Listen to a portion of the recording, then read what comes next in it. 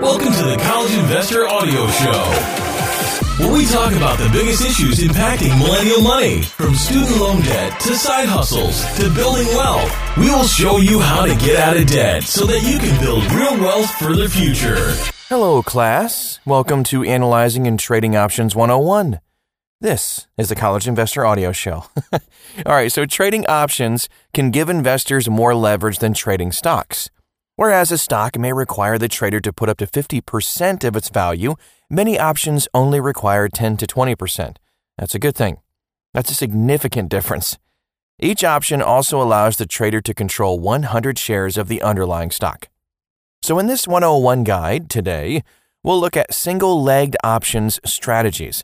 That means buying single options contracts. Some strategies involve pairing different options contracts and even using more contracts to open a single trade. But those types of strategies are beyond the 101 level. Options versus stock trading. Let's take a look at that first. So an option is a derivative of the underlying, or stock. If the stock didn't exist, the option wouldn't exist. It's simply a mathematical financial creation. The stock represents a real company and isn't just a mathematical representation of something else. Buying stock is a simple transaction. Enter the number of shares and click buy. Now you can get a little more targeted with your price by setting a limit order. Now, for example, if ABC stock is trading at 105 and you want to buy 25 shares at $100, you set a limit to buy at 100. Your buy order will only be triggered when the stock price reaches 100. Once the order executes, ABC needs to go up for your trade to make money. That is called a long trade, as opposed to a short trade. Price of ABC goes down. Options can be purchased in a similar manner. Instead of shares, you deal with contracts. Each options contract represents 100 shares of the underlying stock.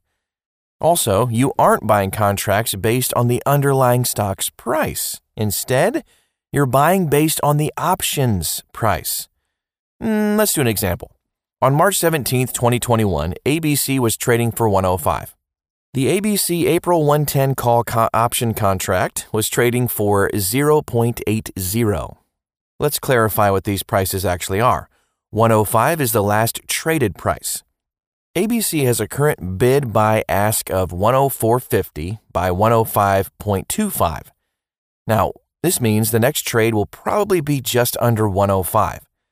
The ABC April 110 call contract has a bid by ask of 0.75 by 0.80. Its next trade may be under 0.80. The bid by ask values are called a spread. In liquid stocks, the spread is very small. Same for options contracts.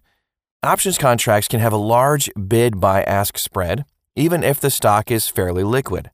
A large spread means you're more likely to pay more for the option than if it were liquid. Calls versus puts. You may have noticed this. The call options price moved down with the stock price, or bid by ask to be more precise. A call option is also a long trade. As the stock price rises, the call option price rises with it and vice versa. However, the option price moves at a different rate, usually slower from the stock price. There's something called the Greeks that determines how quickly the options price rises compared to the stock. But the Greeks are an advanced topic, not for 101, that's for sure. If you are betting that the stock price will go down, you want to buy a put. As the stock price moves lower, the put price moves up. I know, it seems the opposite of the call option price behavior, but since you are buying to open the option position, the trade only gains value when the options price moves up. Options nomenclature. So, in the example we just shared, we bought the ABC April 95 call option contract. What does all that mean? ABC is, of course, the underlying that the option is based on. April is the month that the option expires. This is a monthly option. All monthly options expire on the third Friday of the month. That means the option will expire on April 15th. You have until that date for the option to gain in value over what you paid for it. Some options expire every week or few days. The 110 is called the strike price. It represents the stock price that you believe ABC can at least reach before April 16th. What happens if ABC is only at 105 by April 16th? Basically, the option you purchase at 0.80 will be worth 0. Each option is worth 100 shares of the underlying. Because you paid 0.80 for the option, that means it cost you 0.80 times 100 equals $80. So you would lose $80 in this case. If ABC went to 115, the option would likely be worth more than $80. Let's say the price increased to 1.25. Then you would make 1.25 times 100 equals $125 minus $80 equals $45. Now we're getting somewhere. Commissions. You've probably heard that brokers no longer charge commissions on stocks. That's also true for options. But not exactly. Sounds like double talk, right? Here's what we mean. Before brokers removed commissions, options traders would pay a base commission plus a fee for each options contract. It might look like this for 5 contracts. So the base fee is $1.50, contract fee $1. Old total cost, $1.50 plus $1 times 5 equals $6.50. New total cost, $1 times 5 equals $5. The base fee has been eliminated, but the contract fee remains. So in a way, commissions didn't really disappear for options. They just reduced them. No, we're thankful for that at least.